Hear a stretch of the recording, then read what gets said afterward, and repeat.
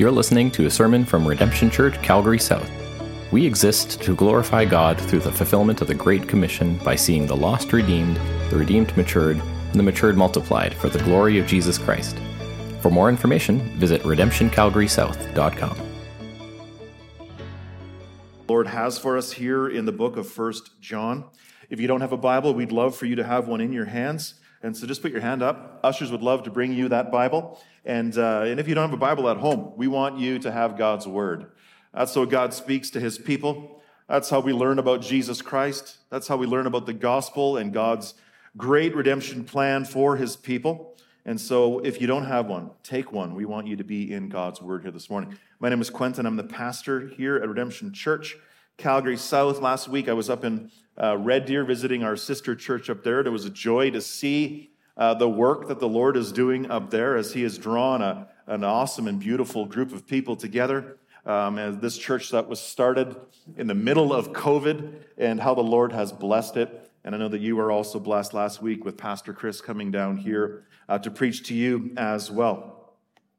And so this morning we're going to be turning to 1 John chapter 4, verses 13 to 21 here this morning. Let us remember again how much the Apostle John has been emphasizing the topic of love in this letter. That as the word love is all over this book, or there's some kind of form of the word love, it gets mentioned over 33 times in this book. Love is such a big deal to John because love is a big deal to God. In fact, the last time that we were together, we dove into what it means for love to be from God and for God to be love, that He is both the source and the substance of love. And if we are to have any kind of hope that we can truly love one another, it all begins and ends with Him. It begins with love that is from outside of ourselves. It's the love from the very headwaters of heaven, the true and only source of agape love from God Himself, who He Himself is revealed as being the very essence and fullness of love itself, right? Our God, who is love.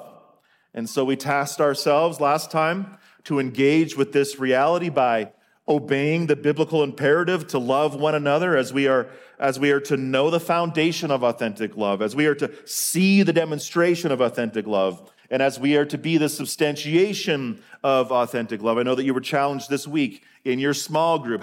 How do we work this out in our life as we love one another?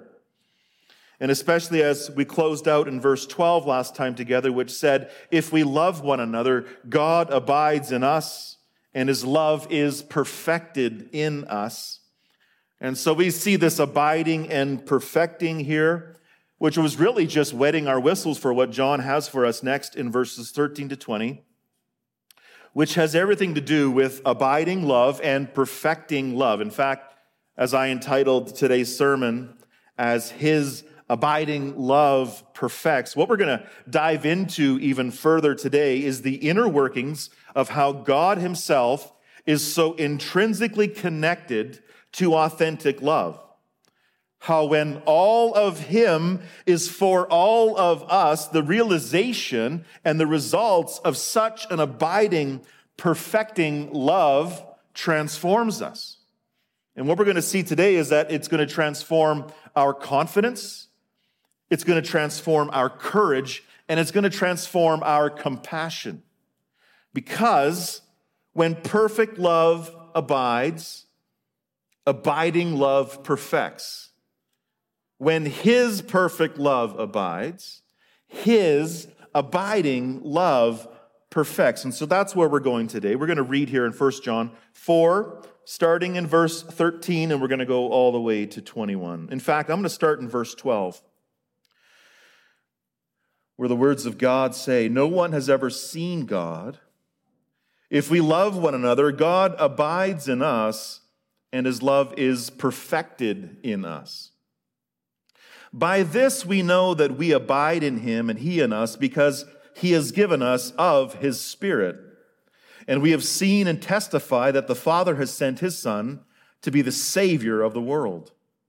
Whoever confesses that Jesus is the Son of God, God abides in him, and He in God. So we have come to know and to believe the love that God has for us. God is love, and whoever abides in love abides in God, and God abides in him. By this is love perfected with us, so that we may have confidence for the day of judgment, because as he is, so also are we in this world. There is no fear in love, but perfect love casts out fear, for fear has to do with punishment, and whoever fears has not been perfected in love. We love because he first loved us. If anyone says, I love God, and hates his brother, he is a liar. For he who does not love his brother, whom he has seen, cannot love God, whom he has not seen. And this commandment we have from him, whoever loves God must also love his brother. Let's pray. Our Heavenly Father, we are gathered here full of your Spirit, washed in the righteousness of Jesus Christ, his righteous robes placed upon us, that as you, our God, our Father, look upon us, you see Jesus Christ covering us, you see your Holy Spirit filling us. And so we gather today as those who you have saved out of darkness, those who you have saved out of our sin, out of this world. And Lord, we come to you this morning because we want to hear from you. God, we need to hear from you. You are our living water. You are our living bread. We want to feast upon what you have here for us this morning. And as we approach this topic of love, as the gospel or this book of John here, this First John book, is constantly highlighting the gospel of love. We pray that you would continue to do a deep work within us. As we look at your word here this morning, we see that all of you, our Trinitarian God, is involved in this process. And so as we embrace that, we also pray for your continued transformation in our hearts. And so we entrust this time to you. We pray for you to do the work that only you can do. We pray this in the name of King Jesus. Amen. And so to begin here this morning, we need to talk about what perfect love is and what perfect love does. So let's start out with what perfect love is. As the last half of verse 12 from last time together said that God abides in us and his love is perfected in us, God's love for his people, as we've already studied, is not a shallow love. It's not a hollow love. His love is not a superficial love, but rather it's a perfecting love. It's a love that doesn't just begin, but a love that continues until the end. It's a love that not only concerns itself about a moment, but a love that concerns itself with eternity. It's a love that not only saves, but a love that sanctifies and glorifies. Friends, the kind of love that God has for you and his church is a love that is both sourced in his perfection and is concerned with our perfecting. Now, we may not have a problem with the statement that God's love is a perfect love, especially as we know that God is perfect in all of his ways. But we may have a problem with this concept that God's love is to be perfected in us. Perfected in us. I mean, what does that mean? Well, as our English language sometimes struggles to fully express what the original author was writing, this word being translated as perfected is from the Greek word teleo. Teleo, which for sure does mean perfect, but it's perfect in a nuanced sense of being completed. It's in the sense of God bringing something to an end, or a finishing, or an accomplishing. Right? Not perfect in the sense that you and I could ever be perfect this side of heaven, especially when it comes to love, but that God is moving us in a direction of completing his love in us. It's moving in a direction of completion. That God has a goal for his love, that as he pours it out into us, he has an end goal, an end game in mind, and that is to further complete us in his image. That he's determined to complete his love in us. And so as last time together we talked about God being the source and the substance of authentic love, The reality that we all face, friends, is that to be perfected or to be completed in his love, again, requires a massive work of God. It requires God's power. It requires God's presence. In fact, this perfecting love that John is talking about here requires all of God, all aspects of his personhood and his character. And that's what John starts out here with us this morning as we see him connect perfect love to God's Trinitarian nature. I mean, just look at verses 13 to 14 with me here, where John writes, and we'll read it again. He writes, "By this we know that we abide in him and he in us, because he has given us of his Spirit. And we have seen and testified that the Father has sent his Son to be the Savior of the world. Whoever confesses that Jesus is the Son of God, God abides in him and he in God. So we have come to know and to believe what? To believe the love that God has for us. God is love, and whoever abides in love abides in God, and God abides in him." And so what we see John clearly focusing on right here is how this perfecting love of God is a Trinitarian love.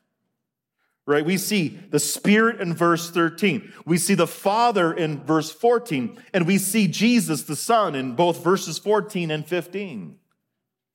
Friends, this is one of those special places in Scripture that we can see so clearly God revealing himself as a triune God, triune in nature, right? Yes, God is one, but he reveals himself in three persons.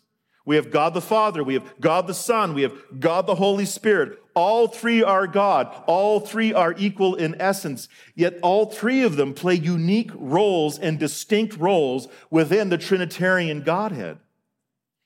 And so when it comes down to the reality that God is love, one thing that we need to remember when we're talking about perfect love is that this kind of love is only perfectly demonstrated within the relationship that God has within himself. As you think about the Trinity and as we look at the Scriptures, we see that there is a loving relationship between Father, Son, and Holy Spirit. And friends, this is an eternal love.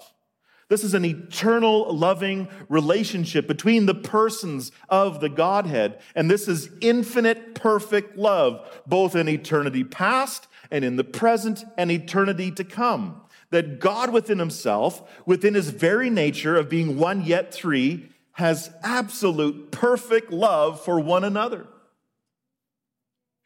That as Jesus himself said in John 15:9, "As the Father has loved me, so have I loved you." The perfect love that Jesus is talking about is a love that he's experienced forever with the Father. This is infinite, intra-Trinitarian love. And friends, if we want to love God as God loves, this is so crucial and essential for us to understand. And so as John goes on, and as he connects abiding love with perfect love, we have to remember the Trinity. We have to remember all of God. And when we do that, we get verse 13, which says, "By this we know that we abide in him and he in us, because he has given us of his Spirit." That as the Spirit is given to each and every true believer, we can know this love as the Spirit abides within us. Right, as the Holy Spirit is the very presence of God dwelling within us, his church, the Spirit is the one who regenerates us, right? The Spirit is the one who causes us to be born again. The Spirit is the one that was prophesied to do that deep work in our hearts. Ezekiel the prophet said in Ezekiel 36, 26 to 27, "And I will give you a new heart, and a new spirit I will put within you. And I will remove the heart of stone from your flesh and give you a heart of flesh. And I will put my Spirit within you and cause you to walk in my statutes and be careful to obey my rules." Friends, as love is something commanded to us by God, to be able to obey the commandment to love is a spiritually enabled thing. That not only does authentic love come from the fountainhead of heaven, but because God so loved us, he places his very Spirit within us, his very presence within us. And the Spirit goes into your heart, and he cultivates that heart, and he plants the seeds of love. And then what comes out of that is spiritual fruit of love begins to grow. Friends, you truly cannot love apart from this. You have to be born again by the Spirit. Just like the last time we were together, it was speaking about being born of God. To be born of God is to be born of the Spirit. And now that we have his indwelling Spirit, friends, we have to remember that we now have access to that fountainhead of love. And I'm going to say this too, that Christians only Christians have access to that fountainhead of true love. This is a spiritual thing. And then with that, the text goes on to talk about this perfect love and how it's connected to now what we believe. As verse 14 goes on, it says, "And we have seen and testify that the Father has sent his Son to be the Savior of the world." Friends, in the grace and the mercy of our all-knowing Father, God so loved the world that he sent his only begotten Son, right? That's the Father sending the Son. Again, as we studied last time, this is that demonstration of love that we heard about. This is that propitiation type of love. That not only did God send his Son to live for us, but he sent his Son on a death mission in order to appease God's wrath so that we might have life and life eternal. So this is that love from the Father within that Trinitarian Godhead. We see this as his ultimate plan to send his Son and his plan as well to send the Spirit. We see this as his redemptive plan. This is the gospel and how that was planned before even the foundation of time. Ephesians 1:3-5 reminds us of that. "Blessed be the God and the Father of our Lord Jesus Christ, who has blessed us in Christ with every spiritual blessing in the heavenly places, even as he chose us in him before the foundation of the world, that we should be holy and blameless before him. In love, he predestined us for adoption to himself as sons through Jesus Christ, according to the purpose of his will." In love, the Father predestines us for adoption to himself. Friends, this is the Father's plan all along. This is that life-saving, forever-loving message that he has given to us and we take to the whole world. That as John and the apostles, as John is writing him, he says, "We have seen and we testify." This is the gospel that they testify to. And as we also hear that message from them in the Word by the Holy Spirit, this is our message to the world as well. So we see this and we testify to this as well. We testify to this message of a loving Father. We get to share that with the whole world. We get to share a message of perfect love in a world that is so fallen and twisted and broken that there is a benevolent, giving, and sending and loving God that saves sinners from their sin, and a God who wants to perfect their love. And so we see the Trinitarian involvement here. We see the Holy Spirit. We see the Father all over it. We also see the Son of God. Verse 15, "Whoever confesses that Jesus is the Son of God," right? That's Jesus, who is not just a good man who did amazing things. That's the Jesus who's not just another rabbi with great moral teachings. That's Jesus who is not a created being. That's Jesus who is not an angel. No, what do we confess about him? We confess that he is the very Son of God. He's the very eternal Son of God. Friends, this is ground zero for true faith and for true love. This is one of those, again, spiritually enabled things that God does through his Spirit within us. We're reminded of this in 1 Corinthians 12:3, where Paul writes, "Therefore I want you to understand that no one speaking in the Spirit of God ever says Jesus is accursed. And no one can say Jesus is Lord except in the Holy Spirit. Or as he also writes in Romans 10:9, he says, because if you confess with your mouth that Jesus is Lord and believe in your heart that God raised him from the dead, you will be saved. Friends, the fact that you can truly confess that Christ is God and believe it is all due to a Trinitarian work of God within you. That whoever confesses that Jesus is the Son of God, John says this, he says, God abides in him and he in God. So we need to understand this is a Trinitarian work, right? There's a giving going on. There's a sending going on. There is a confessing. We can't do this on our own.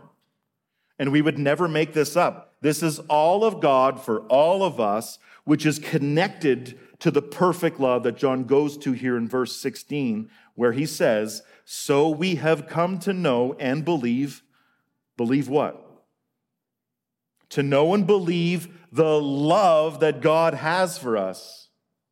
And God is love, and whoever abides in love abides in God, and God abides in him. Friends, this is how we experience true, authentic love, and this is how we know it. This is how we believe it. It's all a Trinitarian work which reflects the intra-Trinitarian relationship. That's perfect love. And so as we see John so clearly connecting the Trinity here to love, friends, what we see is that all of God at work in us is so critically essential for the operation of love. And so that question that we started with here is, what is perfect love? Friends, this is it. This is the what, this is the why, this is the how behind perfect love. And so just to review those things, when perfect love abides, it involves A, a receiving of the Spirit's presence, B, a believing in the Father's saving plan, that's the gospel, and C, a confessing of Jesus as the Son of God. And so if you have these three critical marks of true faith, of true abiding, John says you abide in God and God abides in you. You have access to perfect love. And so as we start with those theological underpinnings behind the perfect love of God, these Trinitarian realities for those who abide in God, as he is bent on perfecting his love in us, and as we abide in him and as he abides in us, this is how that perfecting takes place. John is saying, if you abide in God's love and his love abides in you, it means that his love, again, that fountain of love is ready, it's available, it is full, so that you can be perfected, you can be completed. Which, as he says in verse 17, he says, by this is love perfected with us. And so as we know what perfect love is, now we turn to what perfect love does. That as perfect love abides, abiding love perfects, which, as I said in the beginning of the sermon, it transforms three things. It transforms your confidence, it transforms your courage, and it transforms your compassion. And so let me begin this section by asking you about your Christian confidence, your spiritual assurance. Where are you at with that? Are you confident in your standing before God? Are you confident that when the books are open on that last day, that you have nothing to worry about before the Lord? Or are you not sure? Are you worried? Are you lacking assurance of your salvation? Well, friend, wherever you are with this, what you have to know right now is that abiding love drastically transforms your confidence. That's where John goes to next. Because as abiding love perfects, it transforms our confidence. Friends, to truly abide in perfect love is ultimately going to grow within you an unwavering assurance. An unwavering assurance. Verse 17 says, by this is love perfected with us, so that we may have confidence for the day of judgment, because as he is, so also are we in this world. Friends, as you stop to think about the day of judgment, is that a scary thing for you? Is that a terrifying thing to try to comprehend? Are you sure that your name is written in the Lamb's book of life? And that you will be judged to eternal life and not death? That Jesus will look to you and say, "Well done, good and faithful servant," or are you worried that he's going to say, "Depart from me, I never knew you"? Now, I know that even for the most seasoned follower of Christ, that there is a sobering quality when we think about the last day. Right, there's some sobering thoughts as we anticipate Christ's return and the coming judgment of the world. And sometimes we wonder to ourselves, am I really sure? Am I really sure that I'm with him? That it all comes down to this. But what John has been teaching in this book already, and what he continues to teach right here, is that if you are abiding in God's love, marked by the Trinitarian work of God within you and his perfecting of you, that you have nothing to worry about and you have everything to hope in. Friends, this is one of the most crucial realities we have to wrap our minds around and our hearts around as we think about the end. This is a massive thing that God wants to perfect and complete in you. That if he is truly abiding in you, and if you are truly abiding in him, you can be absolutely certain that you are absolutely secure and safe for all eternity. Right? That as we studied in Philippians, to live is Christ, but to die is gain. Do we really believe that? Friends, if you are truly God's, if you are truly a Christian, God doesn't want you to be lacking in any confidence in your standing before him. No, he wants you to have absolute certainty of your salvation. Because why? Because he is absolute certainty for your salvation. And how do we know this? Well, as John goes on, he says, we may have confidence for the day of judgment. Because as he is, so also are we in this world. Friends, it's not about you. It's about him. If we are in Christ, as he is, the text says, so also are we in this world. It's all about his finished work. That as he lived and died and rose again for us, our standing before God is not our own doing, but it is the doing of Christ. And that this is the present reality that we can have confidence in right now and in the end to come. It's like what John already taught in chapter 3, verse 2, where he said, "Beloved, we are God's children now.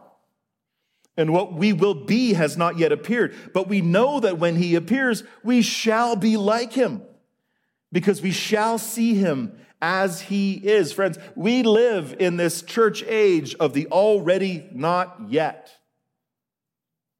Right? As he is, we are right now. But as he returns, we shall be like him.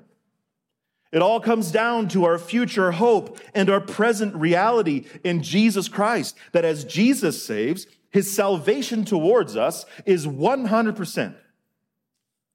Right? God doesn't save and take things back. God doesn't change his mind.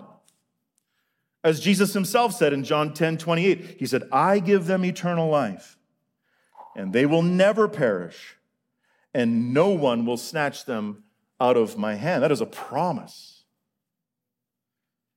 Friends, who God saves, God keeps until the end. Not because we are righteous, but because Jesus is righteous. And because through justification, his righteousness is credited to our account, not later, right now. Right now. So friends, let me tell you, your confidence is not to be found in a day that you said a prayer. Your confidence is not to be found in a day that you walked an aisle and maybe you raised your hand. Your confidence is not to be found in the fact that you got baptized or on the fact that you do good works. No, your confidence needs to be based on Jesus Christ and Jesus Christ alone. Even in the face of the reality, friends, that we still struggle with sin. Anybody still struggle with sin? Should see everybody's hand up. Even when you have bad days, even when you don't feel so spiritual, we have to be trusting in Jesus Christ alone. Martin Luther said, if consciousness of a great sin weighs you down, comfort yourself with this blood of love. No human religion can hold its own in the face of the judgment, but it is solely in the blood of Christ that we can have confidence in the day of judgment. Confidence in his blood. Confidence in his righteousness. So friends, don't believe maybe some old, maybe faulty theology you may be carrying around, or maybe that you believed when you were younger that you could lose your salvation, that you could lose it every second week, that you need to keep recommitting your life back to God to get into a right standing with him. That's not the gospel. Don't be tempted to let how your feelings or your emotions can be playing into your security. Don't let that toy around with your assurance. If you are truly saved, John says here, as he is, so also are we in this world. What does that mean? As Jesus is right now, so also are we in this world. That's talking about the righteousness of Christ, the righteousness he earned through his life, that upon the cross, as your sin was put on him, his righteousness was imputed to you. So that when the Father looks at you, he sees Jesus. He sees Christ's righteousness. Now, if you're an unbeliever amongst us, this would be that urgent call for you to get right with the Lord. Because if you're not a Christian, if you haven't truly repented of your sin and trusted in Christ alone for salvation, then you should be worried. You should have no confidence before the Lord. You don't come to God and say, God, look at all the good things I've done. Because one sin is worthy of eternal punishment. Hebrews 10:31 says it's a fearful thing to fall into the hands of the living God. No, your sin, like all of our sin here, is worthy of eternal death. As Romans 6:23 says, for the wages of sin is death. But the free gift of God is eternal life in Christ Jesus our Lord. So if you haven't truly realized your sin before a holy God, if you haven't been broken and brought to a place of confession and repentance before God, today is the day of salvation. Today is the day to believe in not my righteousness, but in Christ's righteousness alone, that I couldn't do it, but he did it perfectly for me. If you're not his, you're in infinite, eternal trouble, and God's righteous judgment does await. But it doesn't have to be that way. No, God made the way. That just as we heard, the Father has sent his Son to be the Savior of the world. And as verse 15 says, whoever confesses that Jesus is the Son of God, God abides in him, and he in God. Or as Romans 10:9-10 says, because if you confess with your mouth that Jesus is Lord and believe in your heart that God raised him from the dead, you will be saved. For with the heart one believes and is justified, and with the mouth one confesses and is saved. And friends, the moment that the Lord does that work in you, you can be absolutely confident that as he is, so also are you in this world. You are saved forever. You are covered in his righteousness. You are forgiven all of your sin, past, present, future. You are holy and you are blameless before him, not because you yourself are holy, but because Jesus Christ is holy, Jesus Christ is righteous, and he gives that to you. He applies that to your account, and your account is infinitely full. Friends, this is the authentic Christian life. The authentic Christian life is to be the most confident life. Not confident in the sense that it should puff you up in pride. Hey, look at me, I believed. Not confident in the sense that you see yourself as more important than somebody else, but confident in the mercy and the grace of God to save a wretched sinner like you and like me. And so as perfect love abides, and abiding love perfects our confidence, friends, this should produce an unwavering confidence in Christ Jesus. And so ask yourself, where are you at with that? Again, as you ponder the end, as you ponder that day when Christ is going to come and judge the living and the dead, where is your confidence? Focus on what the Lord has done for you. Focus on what all of God has done for you, how he is so intimately involved in all of his personhood to send you perfect love and to save you. That is absolute confidence. And we need to walk in that and grow in that. And then with that, so closely tied to this reality as well, is that abiding love also deals with our fear. That as abiding love perfects, it perfects our courage. And that we can have an ever solidifying fearlessness before God and before the world. Verse 18, John writes, "There is no fear in love, but perfect love casts out fear, for fear has to do with punishment, and whoever fears has not been perfected in love." Friends, the type of love that God has for you should blast away any kind of fear that you may be feeling, especially when you think about the end. As John says that there is no fear in love, friends, the perfect love that God has towards you and is working out in you is like oil and water when it comes to fear. When his perfect love shines, it scatters the darkness, it scatters the fears away. Just like how John says, perfect love casts out fear. That means that when perfect love enters your heart, perfect love searches out those darkest corners and crevices within the heart where fear wants to hide, where fear wants to hang out and pop up. And when perfect love discovers those fears, it casts them out. It's the sense of this word is that it's being thrown out of the doors. Perfect love is like a bouncer of the heart, a security guard, a policeman of the heart. It casts it out of the doors of your heart. There is no fear in love, but perfect love casts out fear. Especially as the context here focuses on the day of judgment, the reality of death and eternity. Friends, again, as God wants you to have absolute confidence because of Christ's finished work for you, he also wants you to have absolutely no fear when you think about your coming death. He wants you to have no fear when it comes to thinking about eternity.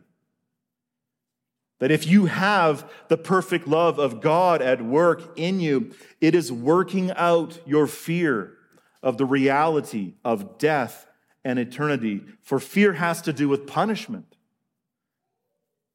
And let me ask you, if you're a person that is prone to fear, prone to anxiety, especially when you do think about life and death, and as you do think about the judgment to come, let me ask you, when you think about those things, do those things cause you to crumble in fear?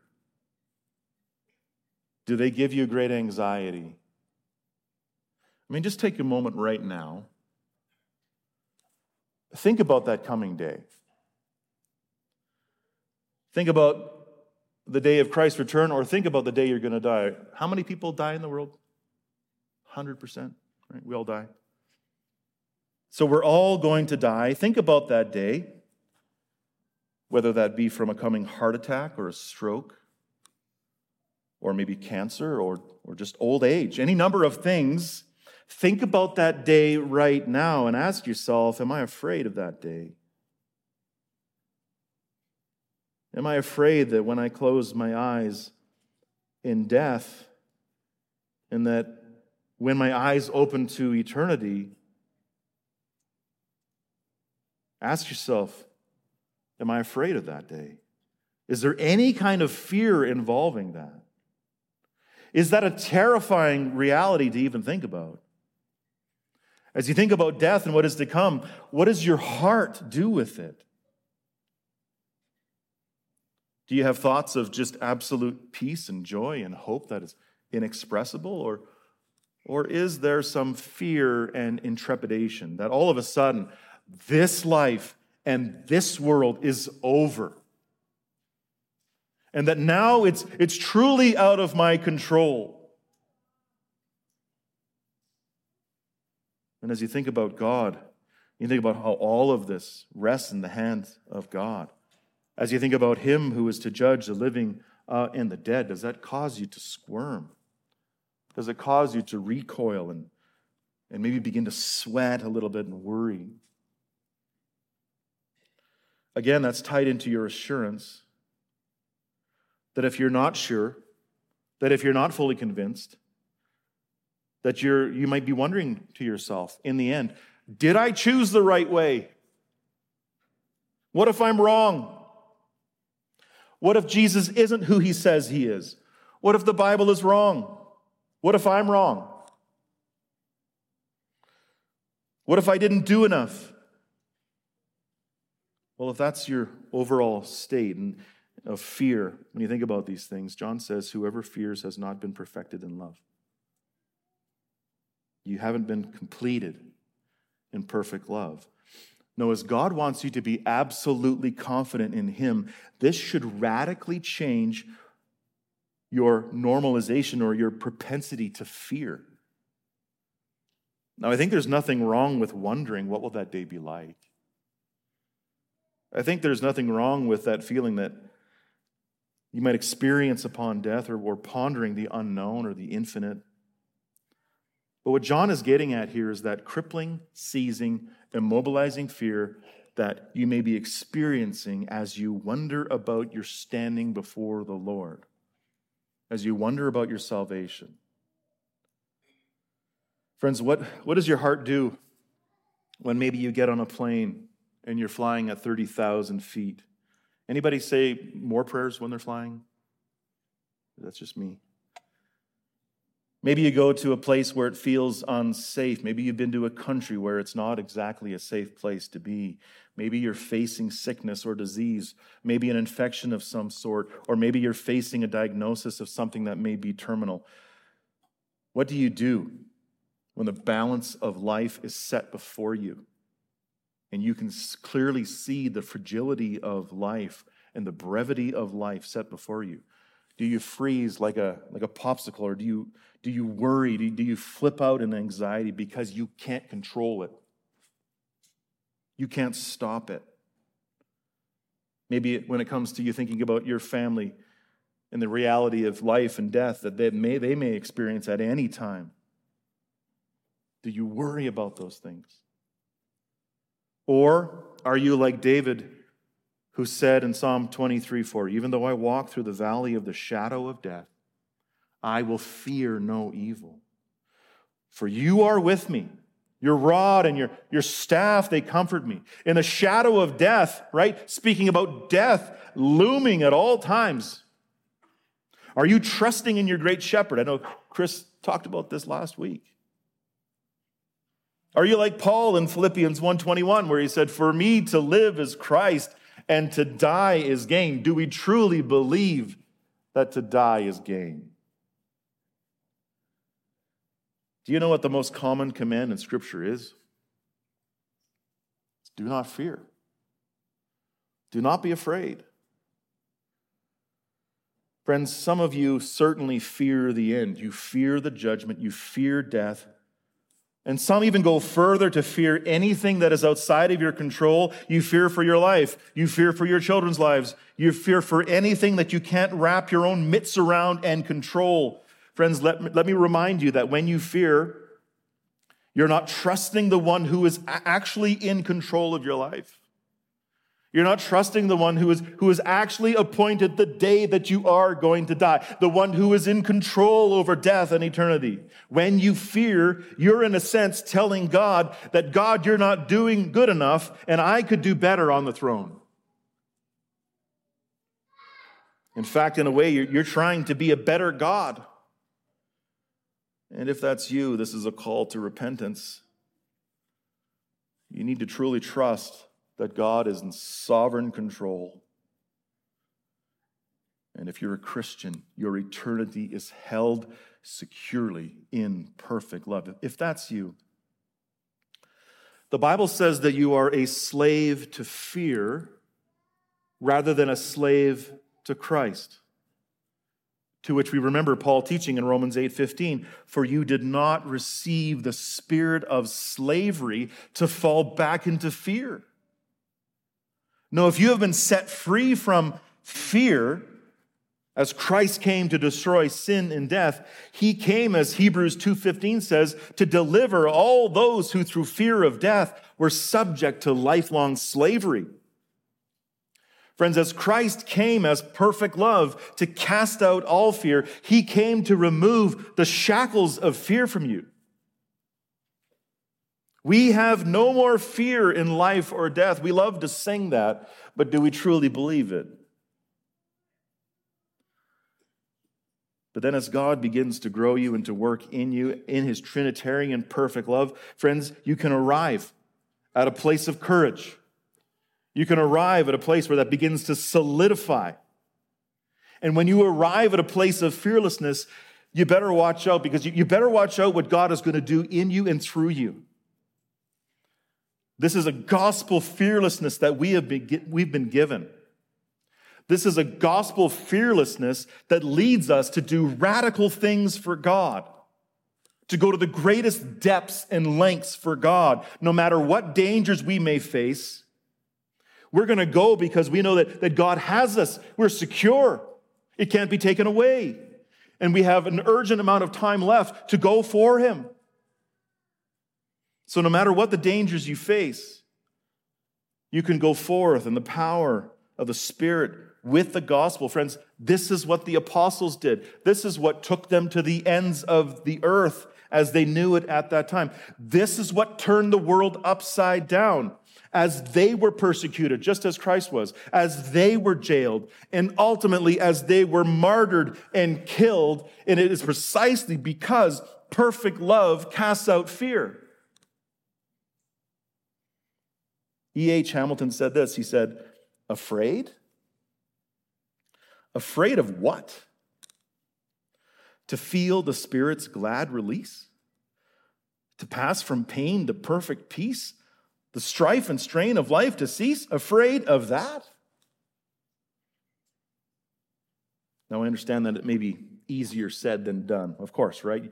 You may fully agree, but in moments you turn back to fear, you run back to fear. Maybe it's an old comfort for you. Friends, if that is you, nobody expects perfect love from you, perfect courage. No, that's God's territory. But even though that is true, you need to remember that as abiding love perfects, it completes. This is a progressive work of God in you. That as you abide in perfect love, he continues to work that out. And by his Spirit, he begins to strengthen you by his Spirit so that you can keep abiding and you can keep fighting your fears. There is no fear in love, but perfect love casts out fear. And then thirdly, as we see this perfect Trinitarian love abiding and completing us, what we also see is John's resounding theme of loving one another. That perfect abiding love perfects our compassion. It perfects our compassion. And it begins to produce an authenticating love Verse 19, John says, we love because he first loved us. If anyone says, I love God and hates his brother, he's a liar. For he who does not love his brother whom he has seen cannot love God whom he has not seen. And this commandment we have from him, whoever loves God must also love his brother. Friends, this is a resounding symbol that John keeps hitting throughout this letter. Remember, this church that he's writing to has gone through a major fallout. There was false teachers preaching a false gospel, faulty theology, and it was destroying the church. But the church he's writing to right now in 1 John is a church that has come through that. The false teachers have gone out from us. They were not of us. They were antichrists. But now with this collection and this congregation of people left, there was this fragility of relationship. And loving one another was something that needed to be commanded. And so he keeps painting the picture of what loving one another should look like. He starts out with that foundation of this overflowing love, and he starts out with this Trinitarian perfecting love. And he returns again to this command that we must love one another. And so as John has been